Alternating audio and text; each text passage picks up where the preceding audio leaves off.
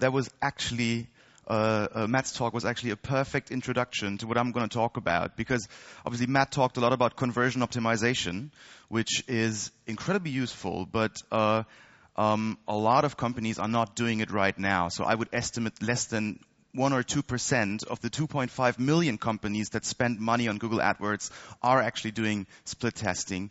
And I want to talk about, a cultural problem that I believe is the main cause for why not more companies are doing conversion optimization.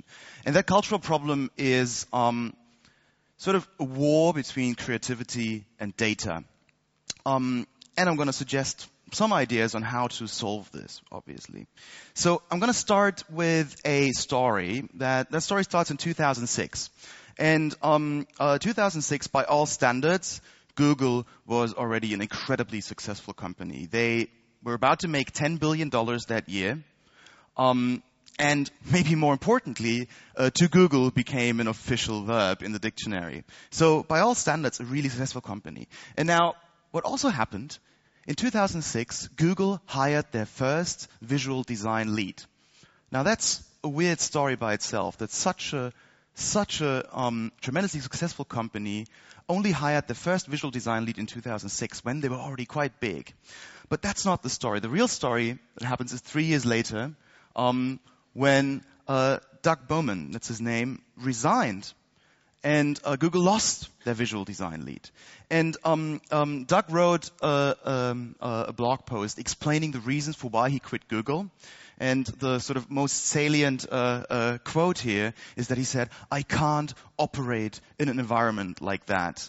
Now, let's just look into this in a bit more detail. So he can't operate in an environment like that. Now you wonder, what does he mean? Google is a fantastic company. This is like just some pictures from Google offices all over the world. I can't operate in an environment like that.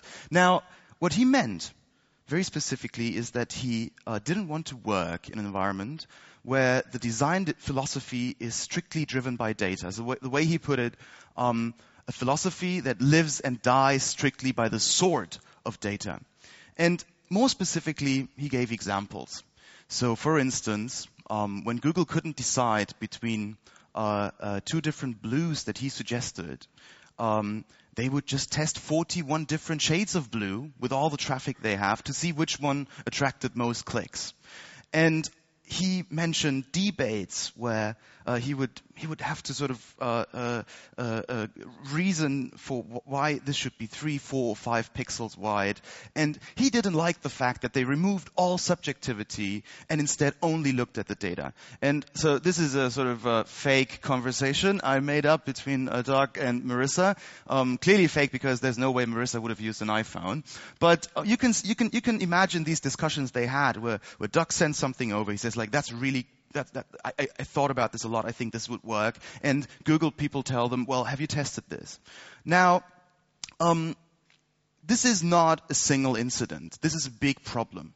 All over the web, you have a lot of people that take all the stuff that Matt was talking about and would say, I don't like that. So here are some quotes from rather sort of successful and influential designers. When Nathan Bauer says, A/B testing is like sandpaper. You can use it to smooth out stuff, but you can't really create anything with it. Or I'm skeptical of A/B testing. The approach ignores the magic and the soul. Now, on the other hand, you've got a lot of people that work in this industry and that have huge problems finding designers. And they say, oh man, designers, they always want to create. They don't care about the goals and the revenue and the results. So there's this war between data-driven marketers and designers to some extent. Now, this makes you want to say, just stop. This is not leading us anywhere. And in order to understand this, let's zoom out and understand that this is a broader problem in general. So first of all, I really like this way of looking at it. So this is not a term by me. This term was coined by an ad tech company called Media Math, where they say it's the madman versus the mathman. And this graph in the middle exemplifies what is meant by that. Is that Google rakes in more advertising revenue now than the whole entire American print industry. So clearly this is a broader problem, and this is also an older problem that some could argue that it actually starts with Aristotle's distinction between episteme and techne, which is sort of craft versus knowledge. And we had a similar discussion about these things in the 20th century in a very influential lecture called The Two Cultures in the Scientific Revolution by a guy who was both a chemist and a novelist, C.P. Snow. He said, so there's something serious. I believe that the intellectual life of the whole Western society is split between two groups, the sort of intellectuals, novelists, and the scientists. And they're not talking to each other, and that's a big problem. So this stuff is still holding us back today. And I want to just start to look at some misconceptions that I believe are the reasons here. And there are some very extreme perspectives in here, because they are out there. So viewer discretion advised. One of the first misconceptions is that creativity lacks iteration. Creativity lacks process. So basically, so you will find this amongst people that are very data driven, is that they think somehow creativity is a single stroke of genius, just as Paul McCartney supposedly wrote yesterday in his sleep when he was dreaming, and he woke up and had to write down the notes. What a genius! I mean, true story, but not the norm. If we look at the history of art, then we will find that a lot of artists, in particular during the Renaissance, were painting many different pictures of a single painting. So this is Leonardo da Vinci's two versions of the Virgin off the rocks, not on the rocks. And so the slightly Instagrammed version on the left is the older one. And there's some other subtle differences here. Beethoven was known to have a very rigorous process of sort of changing and iterating through and through these symphonies before he came up with the final version. So this is an interesting example by Piet Mondrian, where if we just like go back and forth between these two, so obviously this one is the original, the other one is an altered version where the blue and the red are just exchanged. This could be a typical A/B test actually when you do online marketing. But somehow he stuck with this version. But what is known is that he did a lot of different iterations here, because you can use X-ray to look at these paintings and see that he constantly changed them. Now, and actually, some neuroscientists went on and did an eye tracking study with this altered version, and they found that the left one, the original one, was doing a much better job in having people's gaze wander around the painting, as opposed to the right one, where the viewer's gaze was trapped inside of this blue dark hole. Now, this is just a quick hint for creatives presenting their work these days. Showcase your process. It helps a lot when you talk to suits and data people. Second misconception, science is all about data. So all numbers, no feel. And this is precisely the reason why one of the most important scientific discoveries of the 20th century by Watson and Crick, namely the figuring out of the double helix structure of the human DNA, Watson had this idea in his dream. Obviously, they were working with lots of data, but this idea occurred to him in his dream. So basically, third misconception, data is already science. Here are the numbers. What else do you want? That's not true either. The scientific process does accumulate a lot of data, but often the view of that data changes when someone has innovative ideas. So we have scientific dreamers and iterative painters on both sides of things. So in many ways, you could say, yeah, that's very yin and yang. We sure need both. But what I'm really trying to say here, that this all starts with culture. And if you are running a company, or if you work in a company where you could potentially be testing your websites and you're not doing it right now, then this may be because of that problem, that you do have this internal struggle between creativity and data and how to resolve this. So let's get a bit more practical. This isn't the choice, yeah? When you're doing when you run an online company or an app, this isn't the choice. This would be a very stupid choice between a radical redesign when you want to do something new, no testing, and on the other hand, optimizing pixels and yes testing. Now, getting more practical, what I would say is you should definitely test.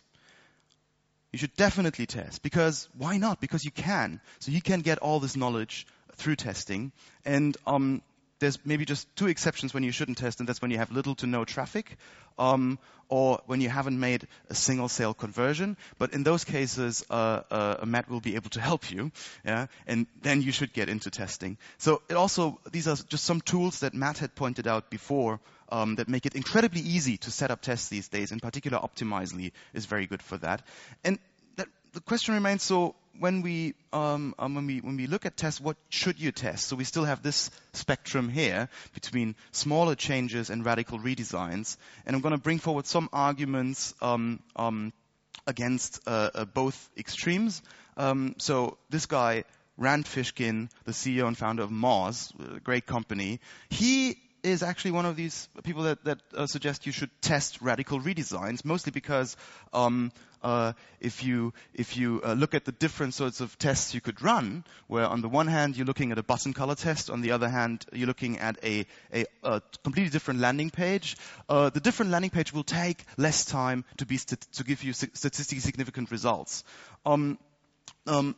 More importantly, he obviously had an experience where they used a conversion rate company to help them improve their website. And on the left hand, this is the site they started with. On the right hand is the very long site they ended up with, which gave them a 52% increase in sales. In Xeomorph's revenue, that was $1 million, just a single test.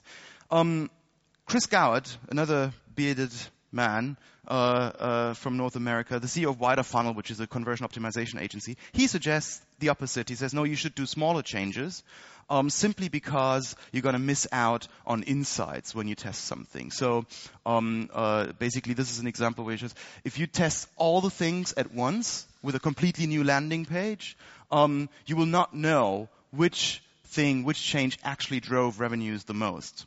I'm going to go ahead and say, my personal sweet spot will be in the middle. You should be creative in your tests, and you should try and strive for testing bold things, but not necessarily complete redesign.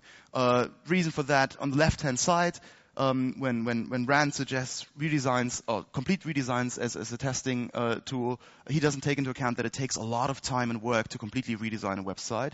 On the other hand, where the suggestion is you should change only very small things because otherwise you miss out on the insights, that's a bit of a first world problem when you say, like, oh, we increased sales by 120%, but we just don't know what did it.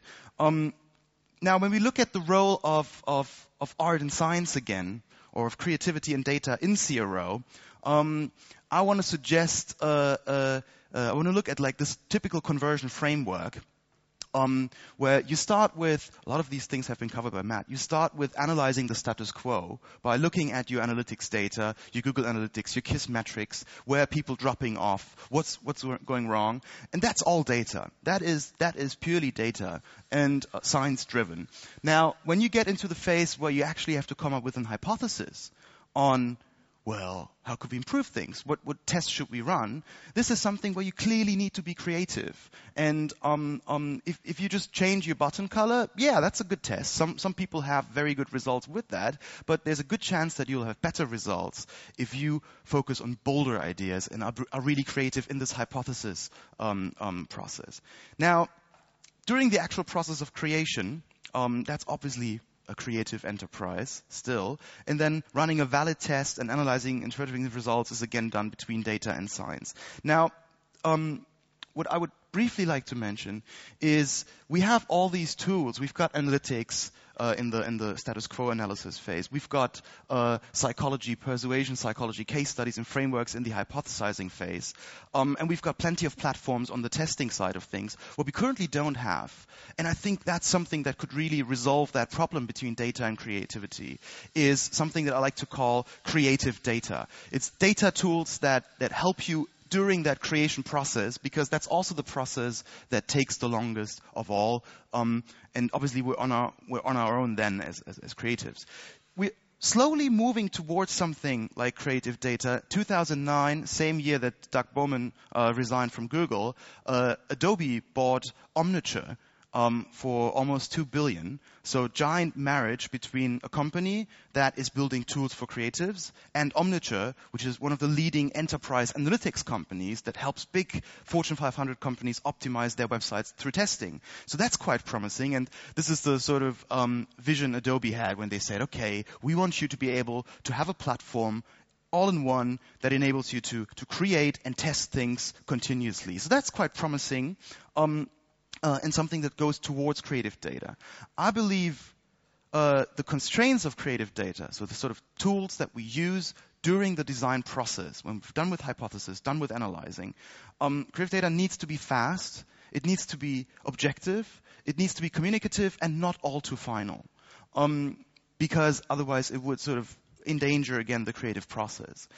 Some examples here. Notable is a really, really great tool for getting qualitative data from your team. When you are in the process of designing something, you can put up mock-ups on Notable and get very, very quick feedback from the team or other stakeholders in the design process, which, and that's their claim, better interface to faster iteration. On the when you want to get qualitative data from users during the design process, 5-second test is an interesting one. You can put up your sort of mock-up or website or some intermediate step and have random people on the internet look at it for 5 seconds and tell you what they saw. So that's quite useful. I myself am working with iQuant, obviously, as a founder. Our background is in neuroscience, and we provide software that predicts within seconds how people will look at a website. So that's quantitative creative data, and that's also how our customers use it. Generally, I think what we'll see is that on the tool level, creation and testing, creativity and data are going to come closer together. And Optimizely is doing similar things with that, where they already enable you to sort of change the design a little bit before you set up a test within the same platform. And I think that's great, because it basically says you got to embrace both. You got to be both creative and data-driven in order to be successful. Thank you very much. And I look forward to your questions.